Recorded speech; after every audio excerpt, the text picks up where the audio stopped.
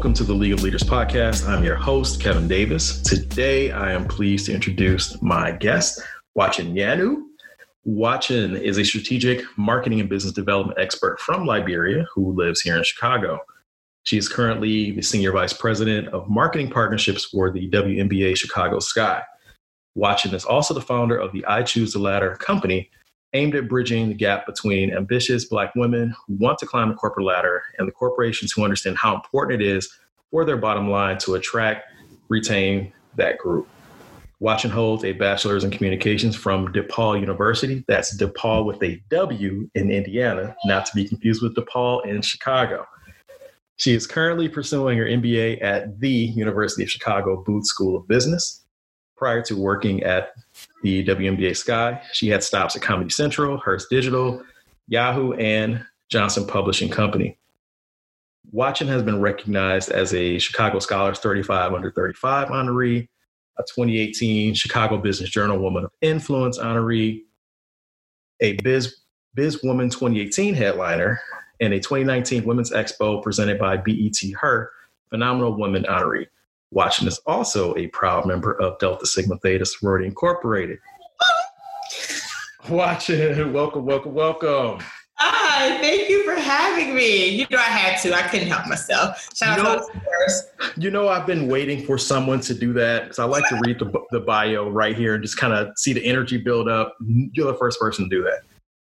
Right. Listen, in the middle. I read DST till the day I die. Love being a Delta. So have to always mention it. And that's exactly how we met. You know, I've known you for just about 2 years now, and we met while I was working at City Year Chicago. You're working at still working at the Chicago Sky, volunteering at MLK Day 2018. I had just started City Year maybe a month or two prior to that. You were there with your team, volunteering. You had Delta Sigma Theta hat on. Sure did. And that's why I went up and I spoke to you, and I'm like, hey, my wife's a Delta, and, you know, started connecting all of those different dots. And I was like, oh, he has great decision-making skills if he decided to be a Delta. So obviously I could talk to this person. But you know what? The bigger thing was you made sure to represent at that moment. And I saw that and recognized, okay, we have at least some baseline commonality. Let's go talk, see who knows who. I'm always trying to network anyway.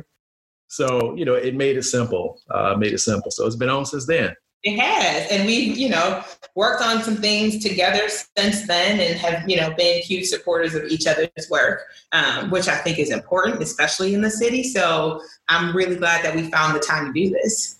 Absolutely. So it's been a pleasure, you know, getting to know you and then also just bringing you into my village, having you speak at some things at work and just connecting some other people. But the bigger part is like, I'm a super fan of the podcast. I don't know if there's a bigger male fan out there, but, you know, that's, you know, I send you those messages on the side. I reply to something like, hey, this is my thought on that or whatever. Unsolicited always. Always welcome though. Always welcomed. And, you know, your podcast, you know, really got me to thinking. As I'm thinking, this is great for Black women, you know, that are being super ambitious and really looking for frameworks and ways to propel their careers. And then I got to thinking, there are none that I know of that are of or for Black men. And so listening to your podcast and just looking at the types of guests you have on the messages, I'm like taking notes and I'm sharing with everybody. Hey, I thought about this for you. I'm like the background plug. And one of my buddies who I had on the show early, Deidre Grayson, she was like, what are you waiting for? Just do it. And so between the two of you kind of helped me put this together to kind of bridge that gap and then open it up, you know, primarily for Black and, you know, Black men and women, but for whoever can benefit from the messages here. So I'm a cheerleader. I'm a fan. That's what I say about the podcast though, right? So the podcast is from the lens of a Black woman because I believe that it's important to tell your own stories, right? So it's not from the lens of women of color. I'm not a woman of color. I'm a Black woman, right? And so the experiences that I can speak to are that of Black women in corporate America. And, you know, that's part of why I did the podcast because a lot of times I think women are painted with like a brush, like we're all bumped into that category, and women of color are all lumped into one category. But there are experiences that we have that are uniquely ours, and those tend to be the things that hold us back in corporate America, not necessarily some of the common things that we have with other women. So for me, it was like, how do we address this? Because these are the things that I think could actually move the needle as it pertains to careers. And so that what you just said made me think of where we are right now. And I'm sure we'll circle back, but it just made me stop here and thinking about some of the communications that I'm developing for my job and for other organizations that I'm affiliated with, and making sure that the experiences of Black people are not swept up under the umbrella blanket of people of color. And so I have a rule of thumb.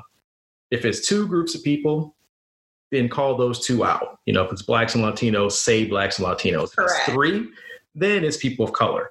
It's a different experience, but I think it's important that we call out things that are specifically Black when it's time to call them out. And, you know, some people are afraid to name the thing, and if it's Black. And a lot of times when people say people of color, they mean Black. They just don't want to say it because they're afraid of whatever backlash or thing that may happen.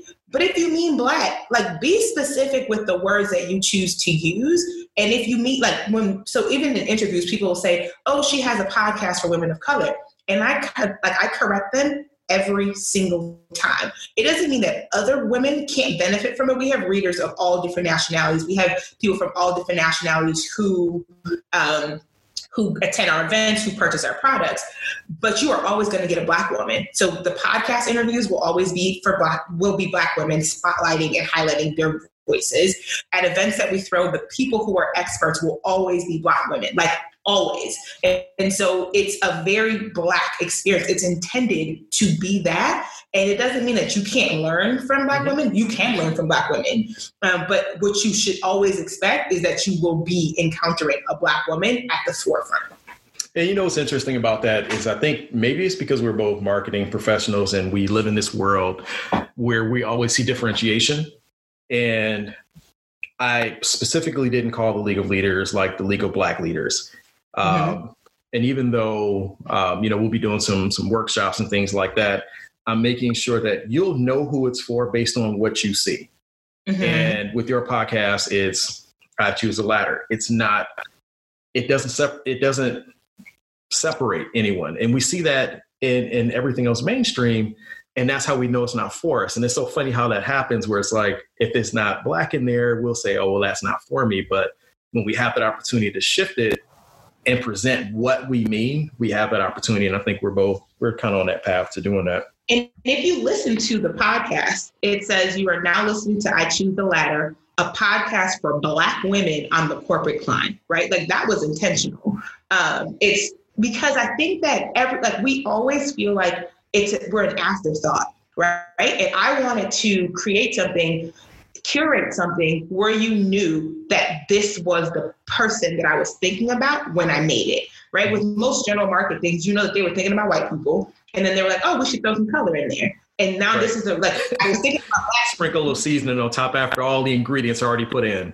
Yeah, no, but I was thinking about Black women when I created this, and everybody else, you are more than welcome to come on in. But my laser focus and the population that I want to impact the most are Black women. So you're like one of the few people that I know that is probably busier than I am, outside of all of this. I think we've all slowed down a little bit, or at least shifted gears.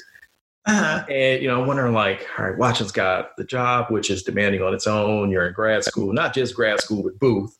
And you got the podcast, you meet all these different people. Where do you get the time, or how do you balance all of these different things that you have going on?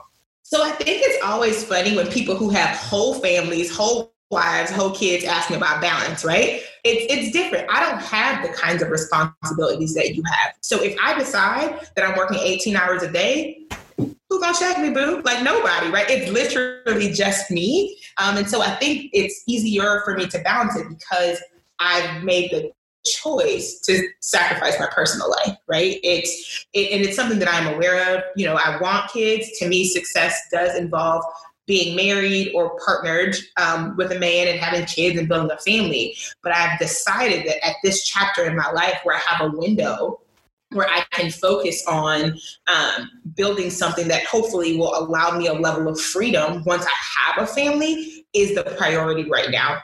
Will I regret this in a few years? I don't know. I am grown, so I am 36. I was about to sound 35, but I'm not. So I'm 36. And so I am starting to think more about kids and family and what that looks like. But for me, it's more important to have the freedom to be the kind of mom and wife that I want to be than to do it like right now. Like I don't feel any pressure to do it right now. And that's a good position to be in. Yeah, sometimes because my mom was like, girl, you think you're gonna marry your job? And I'm like, Mom, that's not, Jesus didn't die on the cross for you to be acting like this over no marriage and no kids. Like, back up. But that generational difference is real. And I was just talking to someone, talking to my neighbor, just around how people are starting later because that's how life is. You have to set that foundation. Life's more expensive, it's more complex. You want to be able to, like you said, be able to have that flexibility and freedom to be, the mother, the wife that you want to be based on the foundation you set. Yeah. And it is harder to do it the other way around when you start family and then, you're trying to figure it all out. Now you got to balance kids, do all these types of things. Mm-hmm. And you don't have that same opportunity to be as entrepreneurial or and ambitious. It's a little bit easier once you get a little bit further down, but that's that generational difference. Like my dad got married when he was 21. I got married first time when I was 21, but still it's different. They had kids and then they also stayed at a job for 30, 40 years. But now it's like, you got like 2 to 3 years to move around and, people are more business minded. My mom and my dad got together when my mom was 16 and my dad was 17. And my mom is, I think like 62 or 63 and my dad's 64. Right. So they don't, I'm like, Mom, you didn't even date since the internet's been like you had. So my dad has never had a resume because he's an engineer, same job the entire time. And my mom, she worked at the same company. She retired. She worked for she ran the same nonprofit for years. Right. It's just a different concept. But I also wasn't someone who grew up picturing their marriage or like I grew up picturing like this thriving business. Like I've always had this in my mind of like, this is what I want to build. Which doesn't surprise me. Right. And so I don't feel like, I don't know. I don't feel maybe the sense of pressure maybe other people feel. Like I have friends who grew up like, and they knew that they just wanted to be wives, not just, but that they wanted to be wives and they wanted to be mothers. And for them, that was that North Star. That's not how I'm wired. And so I tried not to try to force myself into that. And COVID has proven to me, I couldn't be up in, I don't know how y'all married people do it. Being in the house with the same person 24/7 for 3 months. If you live in an apartment and there's nowhere to, listen, I've cleaned the kitchen more than I ever will ever again. But if you have kids, you have to feed them, which means that you're always cleaning. Like I take my hat off to parents. I take my hat off to all of the y'all who were trying to e-learn and cook and clean and do work. And it seems, so when people ask me how I balance it all, I'm like, it's just me. Like, how do y'all who are real adults, how do y'all do it? Because it just seems like I wouldn't make it. I would have had to send my kids to Africa to be with their grandparents because I just could not. It seems like it's a lot. It is, but you get through. I mean, you prioritize, you figure out, you value spaces. Like I've spent way more time in my office than I thought I would. I thought it would just be somewhere to pop in, do some things, but I wasn't planning on working from home. My wife, she's figuring out how to do her video. She does her, she's a makeup artist, so she's not able to go see clients. So she's had to pivot with her business. So she's doing videos in a room. I'm in here. Our daughter's running around. Thank God she's not of school age because I can imagine having to learn the lesson plan and then dedicate time for that. And so it definitely took a little while to kind of get to this point. We got a groove, everybody's schedule. It's different, but so what have you learned about kids? What have you learned about yourself in COVID? Oh, good question. That I am definitely an extrovert. if there was ever a question, which there wasn't. I'm an extrovert who really, really loves social interactions. And so, but I found that can also be cured through virtual means, so like I launch a podcast, I'm doing these like happy hours, I'm still finding ways to engage. Also that I can be a disciplined reader. Up until like maybe I've taken a little bit of a break for a couple of weeks, but I was banging out a book a week. That's phenomenal. Just getting through. So like I'm looking at my stack of books and it's just like that I'm just breezing through. So there were some things that I felt I didn't have time for. And once I removed some of my extracurricular obligations, which at the end of the day were just obligations that I really didn't need to do. It was routine. Once you pull those out and you take away commuting time, you realize you have a whole lot of time between the time you stop working and go to sleep. So I would say probably just time management is what I've learned. So, but I did have a question for you around the podcast. And the episodes are dope. You have great guests and there's a lot of content that's discussed and, great perspective shared. How have you grown since launching the podcast? So I am bolder, and I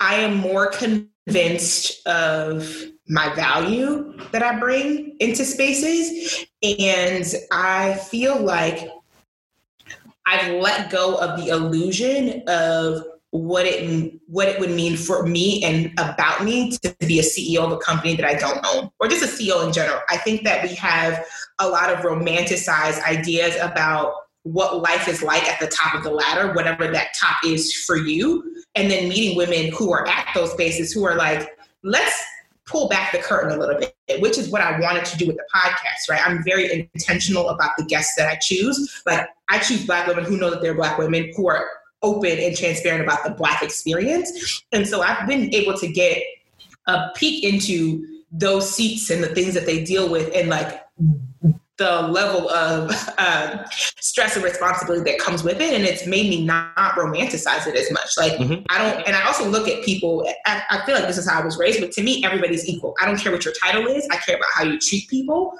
And so being able to see that part, like the human part of these high level women, I think has shifted my perspective on what it is that I think I want for my life. And I think that's a valid observation. I always joke around on Facebook and I say people always want to lead until it's time to lead some shit. And it gets real. And then once you get into those leadership positions, it's not enough that you're managing yourself through these situations. And now you're managing all these different demands and responsibilities and making decisions that affect other people, their lives, their livelihoods. And it's not for everybody. Everybody thinks that being a boss is like the ultimate goal. But once you start to get into those seats, to your point, it makes you realize maybe I need to do my own thing or just kind of calibrate my expectations. But yeah, it gets real. Like I'm listening to the women you have and I'm just like, they are way up there. And to hear that they're facing some of the same challenges as junior professionals, it just happens to get paid more, and being paid more doesn't cure any of that. You still carry that stress and I think that's other misconceptions like, oh, I mean, you get paid. Yeah. But at the end of the day, it's not always about money. Here's what I also want people to understand. Money that you are not generating on your own can be a trap. Right? Because when you're in corporate, you set up your lifestyle based on your earning in like your earning potential. And once you get accustomed to living a certain lifestyle financially, it is incredibly difficult to bring yourself back down. And at any point, that company could pull that income from you. And then you have set up a life that is dependent on that level of living. There are tons of Black women now who I've had conversations with, right? Who are having real moral struggles with how their companies are dealing with Black people and Black Lives Matter and COVID and all that stuff. But because they've set up a lifestyle that is dependent on that really high 6-figure salary, they are at a crossroads with how they move forward, right? Especially if you are the breadwinner for your family, right? It becomes very, very tough because it's not of me who can say, well, forget it. Like I can live off of ramen noodles because it's just me. If you have people who are depending on you and you've been making $250,000, $500,000 for 15, 20 years, you set up certain things in your life that are dependent on your ability to earn that for, unless you've been investing or you've been smart with your money. And people have to be really careful at how much priority they put on money that you're not in control of generating like 100%. But back to like your earlier question, there's a woman, and literally, and I won't say who it is, but you probably know because I talk about her all the time, who was my career goals. Like if you would have asked me whose career I wanted to emulate, it would have been hers, right? Not in terms of the work that she does, but in terms of like the visibility and the impact and all of that.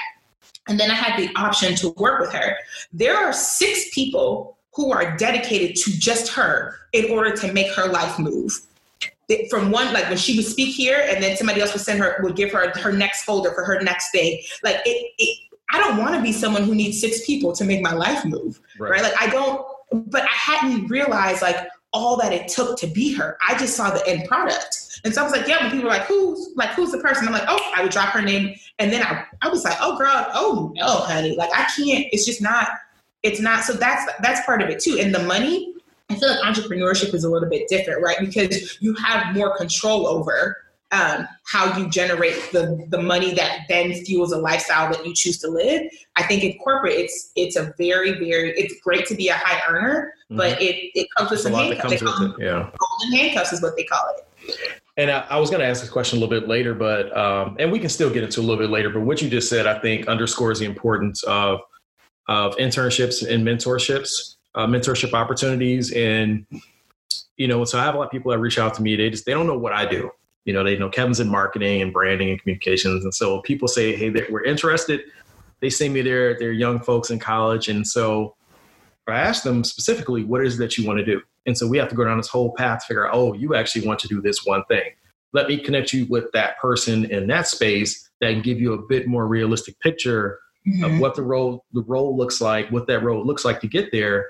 And I think once we get to our level of seniority or experience in our career, we still need that. And like you had that moment where it's like, I want that role. And then you start to talk to her, see what it takes to get there. And you're like, that's not for me. But a lot of people don't do that. They'll just continue on that path and then they'll get there and they're like, oh, this is not what I expected. And so I think venues like your podcast, and then you've done some workshops and trainings and gatherings. I think that's hugely important to help, as you said, kind of pull the curtain back and give people a realistic picture of what this looks like and how can you position people even if they want to make that same move, how to position them to be better off or, just kind of approach it a little bit differently. So let me touch on the mentorship piece that you just talked about at the beginning, because this is something that I'm going to offer hopefully as a perspective shift for people, because I think we do young people a disservice. So let's say I have somebody who's young, who I think like should meet you. What I would do is reach out and say, hey, Kevin, I have this person who I think you should meet. Are you okay with me sharing your email address with them? Yep. Once you say yes, it is up to that young person to take the initiative and reach out to you. Because to me, that shows that like they are invested, right? Like they are, because most mentors that I I've met them while I've been doing something already. I've never ever reached out to someone and said, hey, can you be my mentor? I've either been volunteering on a committee with them, they've seen me at work or something. But I think we need to get young people in the mindset of knowing like, oh, I can do this, right? Like I need somebody who can open the door, but I'm confident enough to walk through that door myself. And if I'm not, I can ask for help, because that's a muscle that they're going to have to flex a ton, especially if they work in corporate. And so like, let's give them the opportunity to show up.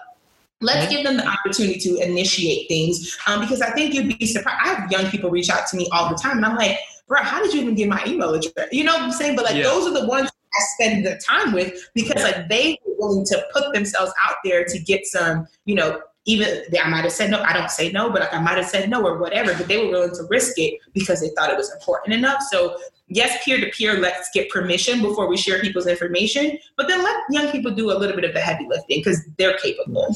And so I think to add on to what you're saying, Not so much right now in my current role, but in my last role, I was in contact with a lot of college grads, like young college grads, and they're trying to figure out what they were going to do when they're leaving. And so, because I've had people reach out to me, kind of, in that bogus way of just like, oh, how'd you get my cell phone number?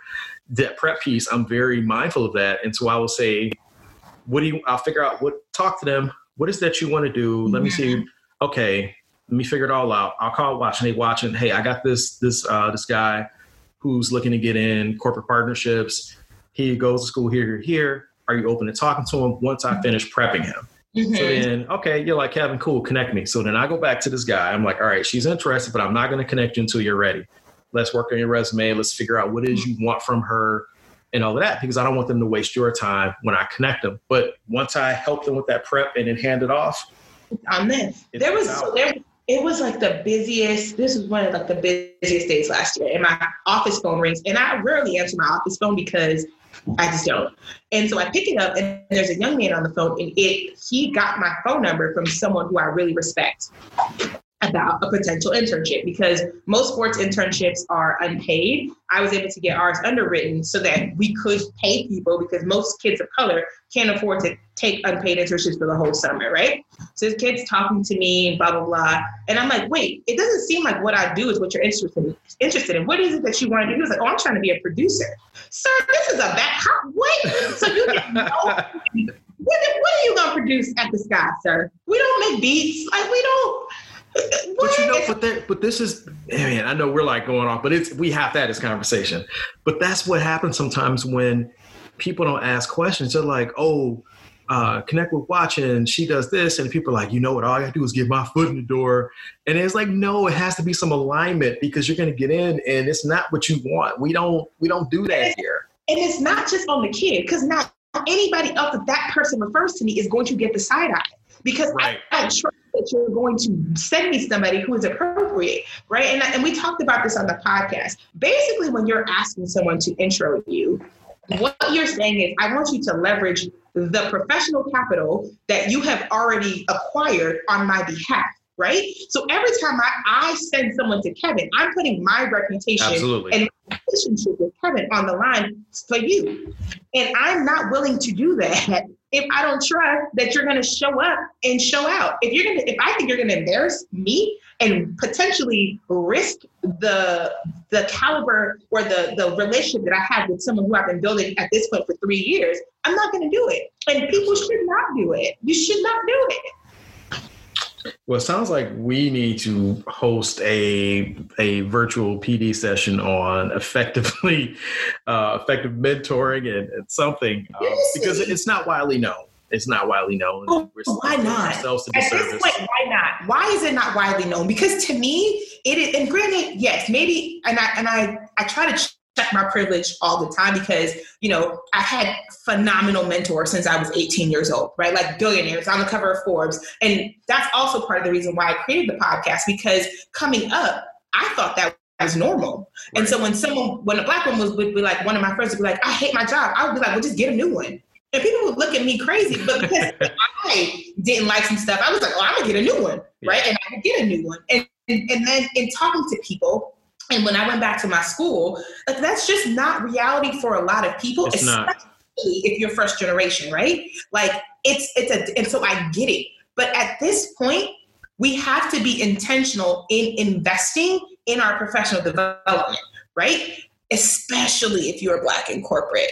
And Absolutely. It's where you see yourself for the foreseeable future. Once you decide to work in corporate America, you are agreeing to a certain set of rules that they play by. And most of us don't even know those rules. Like, we don't even know that we're playing into a game or whatever. And so we end up, it becomes a very frustrating place. And corporate is toxic. It can be toxic. But I say this all the time. Diversity and inclusion is a matter of the heart, not of the head. Until the people who are making decisions are personally impacted by diversity and inclusion issues, the needle is going to move very, very, very slowly, right? Because it's not until someone has a gay son that they care about LGBTQ rights. It's not until you adopt a Black child that now you all of a sudden it's like, oh my God, right? So, but most CEOs who are making policy decisions, when they're hanging out on the weekend, they're not calling anybody Black. But like they have white friends, like they're like you can't be diversity and inclusion at work, and then in your personal life you are still like it just doesn't work. Right. But while they figure out those structural things, there are still Black people who are trying to navigate those spaces. And for me, my time is better spent on teaching people, Black women who look like me, on how to navigate corporate as it is until it changes. And if it never changes, at least you are figuring out ways where you can get what it is that you need, because one, corporate takes a lot and requires a lot of you. From code switching, from leaving a lot of your authentic selves at home, for all of the questions, the microaggressions.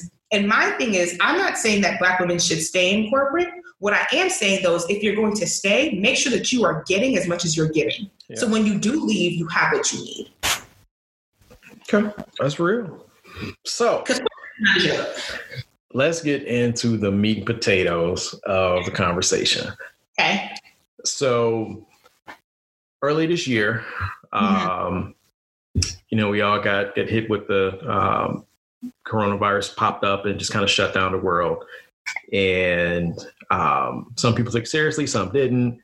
All of that took place. I know it cut a lot of professional sports, cut the seasons down, canceled seasons, all of that. And then fast forward and that caused a lot of people to do some self-reflection because they had more time at home at that point.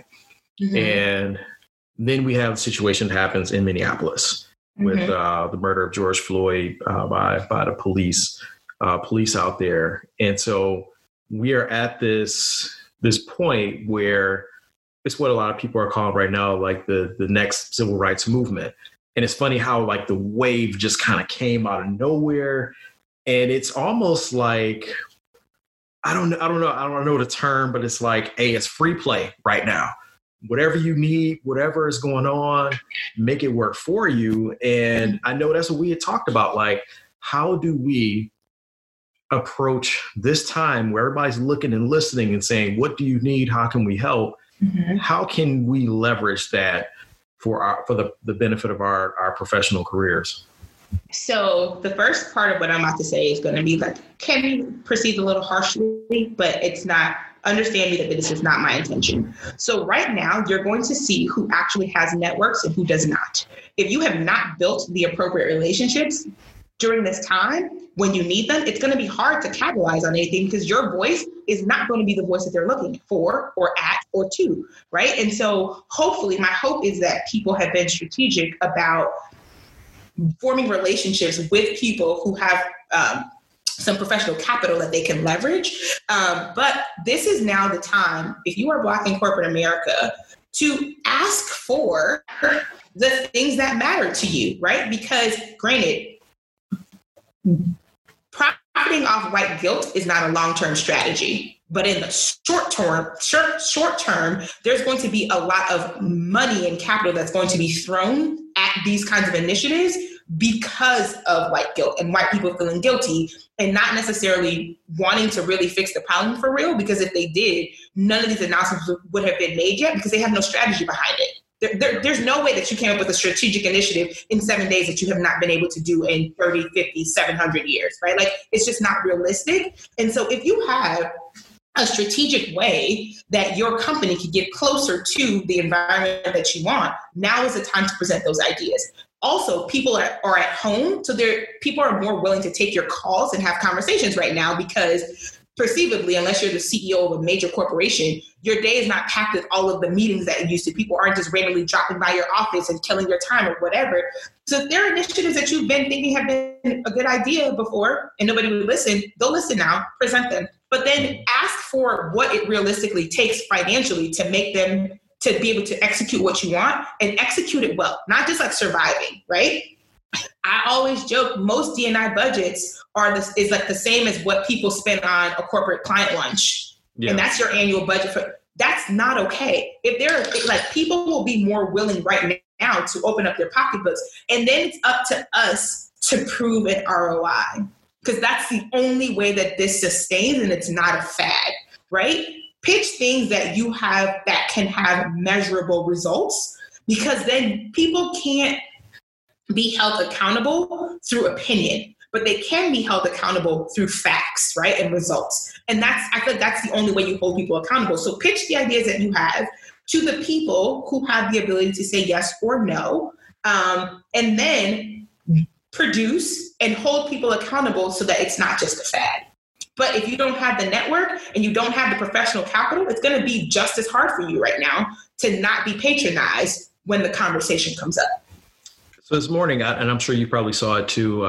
You may have seen it just in general, and I also posted on my Instagram page. But I posted that there was an estimate of like $1.6 billion has been pledged in the past, roughly 10 days or so. And I think Jordan Brand is leading it out. No, I think it was somebody right above them, Jordan Brand and Nike. They have like $100 million pledge, and that's all great. And my thought was around, where does this go? How does this impact policies and legislation?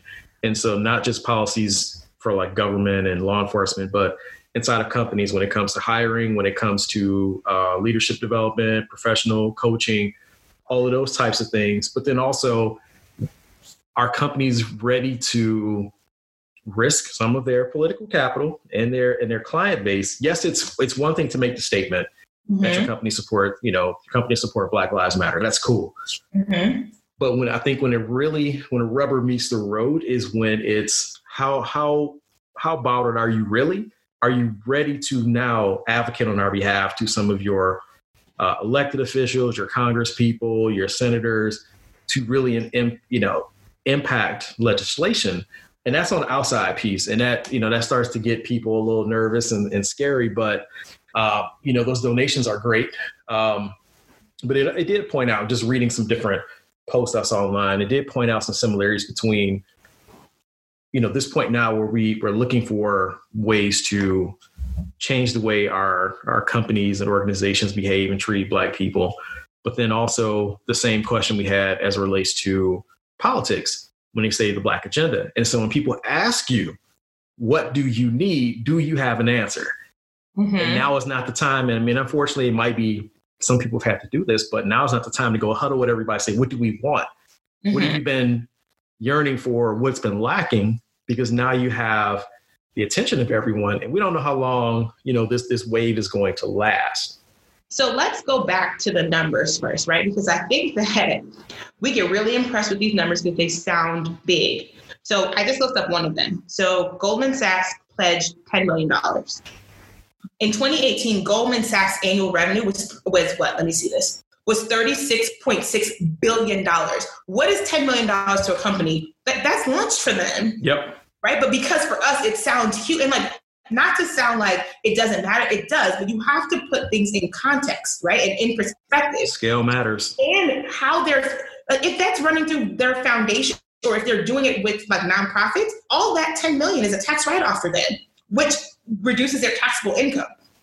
I think the money is great. I want to see how your culture is moving. I want to see how your board is moving. I want to see how your employee satisfaction ratings are changing. I want to see how you're retaining and attracting Black and brown employees, or Black employees, diverse employees, right? So to me, those things matter more than you say, I'm going to write a check that is potentially a write-off, which reduces my taxable income. Yep. And the numbers, if you look at most of those companies at $10 million and pull back the curtains on what else they spent $10 million on.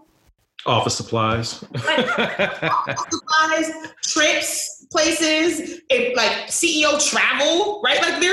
There's so many things that people spend that kind of money on. But for us, because we're not used to that level of numbers, it seems massive to us. But for most of these companies, $10 million ain't shit.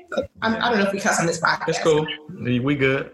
But and so, yes, I think it's great. This is a great first step. But you got to hold people accountable for how they spend that money. Yep. You got to have people who are not saying corporate is a traumatic experience because it hasn't changed. Right? You got to have people who have e-boards where the only Black person on there is not your diversity and inclusion executive, right? People have MBAs and all these advanced degrees, and the only job that you can find for them is a D&I job. Not that there's anything wrong with running D&I, right, but people are capable of more. Black people are able to manage P&Ls. They're able to manage high lines of business. They are able to lead more than just Black people and Black and brown initiatives. And so let's see in the next 18, 24 months, if there's actually a move to see more of that, or if we're starting to see that the retention numbers that people are leaving at a higher rate than they were before they spent all that money. Yeah, there's a saying that says, if you want to know the strategic priorities of your organization, let me see your budget. And, that speaks volumes, even outside of work. Look at the country. It's like half of our budget is on the military. So that's our focus. But in your organizations, and most of them don't even have a budget for diversity initiatives. Or if it is, like you said, it's the same thing as like lunch for the year or, or office supplies. And you can't do anything except to check the box and put a couple flyers together and some banners to say we've done something, but it's not really moving the needle. If you ask any corporation, right? So we have all these ERGs. What percentage of your Black employees' careers improved because they were a member of their ethnic ERG? It's zero, because nothing's tied to any business initiative. It is a nice to have. It's not something that they're quantifying the effectiveness of. And until it's tied to like actual business, nobody's going to take it seriously. So no, I don't need a Black ERG. I probably already know all the Black people at the company who are in my office. Like we know each other. We probably have a group chat for like if it's on a large company. And that's what we do. But if they don't treat it as if it's like, you know how they talk about business when you're starting a business, if you treat it like a hobby, it's going to flow like a hobby. If you treat this D&I thing per se as if it's like a hobby for your company, the results are going to be hobby producing, then the budget will be hobby budgets. Like it's not, if it's going to be impactful and you're going to actually be able to change the culture, you need to treat it as if it's a serious part of your business. So what does this also look like for entrepreneurs? Right. Okay. So there's going to be a lot of people reaching out to entrepreneurs as like the token Black, whatever. See, we work with Black people. Here's what I will say. Get your money, right? Your rates need to be competitive, and you need to ask questions to make sure that you are not being lowballed, and be confident enough. And granted, again, I'm going to say this. I know it's from a place of privilege, but walk away from deals that are not mutually beneficial. And mutually beneficial, like you've decided what this work's value is to you. They got it. Yeah. These corporations have the money. And like, so with I Choose the Ladder, it's not a nonprofit, right? And so everybody that we talk to, like, we're not the Black write-off. Right. And so the same way that you would treat a general market or a white consulting firm that you work with and you pay them accordingly, if you want to work with us, it's the same thing. And so if you figured out how to pay white consultants who are not nonprofits and consulting firms, you can do the same for us because it's the same, if not better, caliber of work. So one, know what put a value, not a I'm surviving value, but I've worked my ass off to build this, and this is the monetary value that we need to be talking to even start the conversation. And then find out who your real target is, right? Who is the person within these organizations who has the purse strings? I know from talking to one brand that will remain nameless, there is one person who's now in charge of their Black Lives Matter initiative internally. So they created one, and she has the purse strings. And granted, it's not a ton of money. Again, you work with what they have. But if someone offers you something where you're just like, yeah, no, you're not about to use me, right? I'm not going to be the Black girl on the brochure and you're paying me pennies and peanuts. It's not something that I'm interested in. But there are people now who will have budgets to help them with, D&I stuff or Black stuff. Be clear on what your value proposition is. Be clear on how that ties to whatever business objective the companies that you're talking to are trying to hit, and how you and working with you and your audience gets them to that place. Does that make sense? Yeah, absolutely. Yeah. How do you think that this will all affect sponsorships, like corporate sponsorships?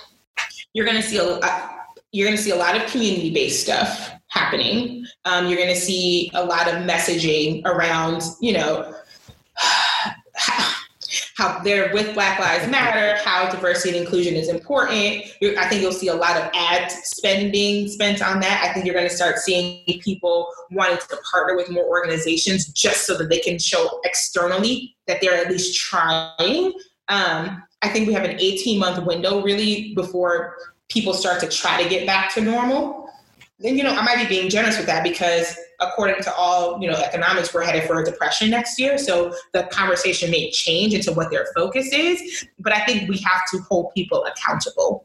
But in sponsors, I think you'll get a lot more people wanting to spend with diverse businesses. I think you will get people wanting to spend more with like Black and brown influencers, probably Black because that's who's at the forefront right now. Mm-hmm. And so you'll get a lot more pitches. I don't know if the values, I don't know that they might think to not try to lowball people because in this exposure culture, like influencers absolutely the brands. And so I don't think that they want that risk, but I think we'll have like an 18-month window where if you are really smart and strategic about it, you can build some long-lasting, financially beneficial relationships. One more question on this particular topic. Do you think that there'll be a more of a genuine interest in in professional mentorship and sponsorship opportunities in corporate America? I do. But again, I think that for mentorship, a lot of it is like they want it to be safe because think about it. You have the Me Too movement, which had you had men who are now afraid to mentor women. Yeah. And you have, the reality that some people are waking up to about the impact of racism in the professional setting. I think I saw a meme that said corporations are terrified that their Black employees are actually going to start telling the truth about what it's like to work for them. And so I think that there may be opportunities for mentorship, but again, like you have to be ready to capitalize on those relationships, right? There's no point in having a personal board of directors if you don't really know how to leverage them, right? Because you're just talking about stuff. So what is it that you need from a mentor? If you could choose an ideal mentor within your organization, who would it be and why? Mm-hmm. Right? And that way, so that when someone approaches you to mentor you and like you're just like, this just doesn't feel right, you don't just take it because you're like, oh, I'm just so thirsty for a mentor that I'll take anybody, right? Be really clear on what it is that you need from a mentor, why you need that from the mentor, and who in the organization can provide that for you. And then, yeah, absolutely. I think they'll be more willing to take on mentors and hopefully get to know Black people because they don't really know Black people. Okay. So I have two very hard questions for you that I didn't share ahead of time. Oh, God. What is your favorite book and why? The Success Principles, and it's by Jack Canfield. And I like it because I am someone who gets confused very easily. So when there's books that have like a lot of gray area, I'm just like, what are you trying to say to me? The Success Principles is very actionable and really tangible in ways that you can, and it's in entrepreneurship and business, like it has some very tactical things that you can do to help see results if you do them consistently as it pertains to your career and also to business. Okay. And the extra hard question, if you could have a coffee date with anyone in the world, who would it be and why? Ooh, a coffee date. So this is a hard question because most of the people that I want to have coffee dates with, I've had coffee dates with and then been like, oh, I don't even like you as a person. No, I'm kidding. So I think that right now, no one, because I'm not in a place, well, maybe it was just to get to know them, but I'm not in a place to leverage anything right now beyond what I already need. So like I'm of the mindset that everything that you need to do what you need to do right now, you already have access to, right? And let me repeat that. Everything that you need to do what you need to do right now, you already have access to. Most of the times we feel a deficit because we're trying to go beyond what is needed to be done right now. And then you're like, oh, I don't have this. Well, because you probably skipped a couple of steps and you're trying to get to step 5, but you have everything that you need for step 2, which is where you are. But maybe Oprah, but like, or like just a coffee that I want to kiki. Oh, maybe Issa Rae, just because I feel like we could be friends. I can see that. Like, I can see that. Just like Issa Rae, but it would strictly be like a personal thing. It wouldn't be anything business or career related. Just want to kick it. just to kick it, have mimosas and like back on Molly and Lawrence. Because let me tell you, she should not get back on Lawrence, and Molly is on one this season. And that's all I'm going to say on that because child. But yeah, so like Issa Rae, I think she's phenomenal. I'm appreciative of what she's doing for Black culture. I'm appreciative of like the way that she's grown. And I just think she's dope. So Issa Rae would be my like personal, like let's just, and it wouldn't be coffee. It would be like drinks and stuff. What she have on the show? What is it? Champagne and vodka. What did she have with her last date with Lawrence? You don't think we made that when we watched the last episode? So oh my God, let me look at the picture because we literally went Prosecco and vodka or something like that. It is Prosecco and vodka and then one other thing. And we made it, and that's what we drink when we are watching Insecure. Okay. I am a little upset that this Sunday is the last episode of the season. Insecure owes us another episode because that Molly episode we could have done without. Like that. It was a filler. I feel like it could have been truncated down to maybe 10 minutes because it did give us a little layering. It could have been a moment. It should have been a moment in an episode, not a whole episode. And then, we only get 10 episodes. Lisa, like, why would you do that? Right. Episodes are like 15 minutes long. It's terrible. I mean, and I love Insecure. Yeah. I love it. So the block party episode was like, oh, I'm like, this feels like the Silver Room block party. Like, there's just so many moments. It's very relatable. Love it. It is very relatable. Yeah. So Issa Rae would be my person. Okay. So how can people get connected or find out more about I Choose the Ladder? So the best way is to subscribe to our newsletter, and they can do that by texting CLIMB, CLIMB, to 66866. Everything that we do is released in the newsletter first. So when we have events that are coming up, tickets get released there first. There are articles and job postings that never get shared anywhere else. That's shared through the newsletter. And then I share more personally in the newsletter because I feel like a little bit closer to the people in the newsletter than I do externally. So you get a bit of me every week. It comes out on Mondays. It's called The Memo. And then outside of that, we have Instagram. So it's at I Choose the Ladder. That's the social media platform that I'm the most active on. You can find me on LinkedIn with my name, Watching Yanu. And then we're on Facebook, but I'm not going to lie, like I barely ever get on Facebook, but it's at I Choose the Ladder podcast. And do you have a group on Facebook? Yeah, but I stopped the group on Facebook because I feel like in order for groups to make sense, like you have to have the time to nurture them and pour into them. And I just don't have that. But that's another thing, right? I think with business, you hear that you're supposed to be doing all of these things. And so you try to do all these things and you do all of them really poorly. And so I had to take a step back and say, what things can I actually spend time on that have the largest returns financially for my business? And those are the things that I spend the time on. Makes perfect sense. The group got shut down probably about a month ago. Okay. Yeah. See, I'll be listening. I'll be paying attention. I just missed that. You do. Well, Watching, it's been a pleasure. I felt like this was long overdue, and I felt like this could have been like a 3-hour episode. We should do a live. We should go live one day answering questions, like have people submit questions, and then we'll do like an IG live.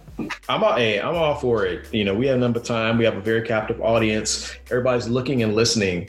Waiting for these, for these nuggets. And if we have the ability and experience to share, I feel like that's our obligation to do that. So y'all heard it here first. We're going to make this happen. We are going to make it happen. And listen, because I think also because when people find out that I'm like corporate, they expect this like super buttoned up, y'all, I'm a regular person. And so I talk how I talk. I am who I am. So hopefully you guys expect just like truth and honesty and transparency. And I'll share as much as, I can, and it should be fun. And that's why you're here, because you're authentic, but you get the job done.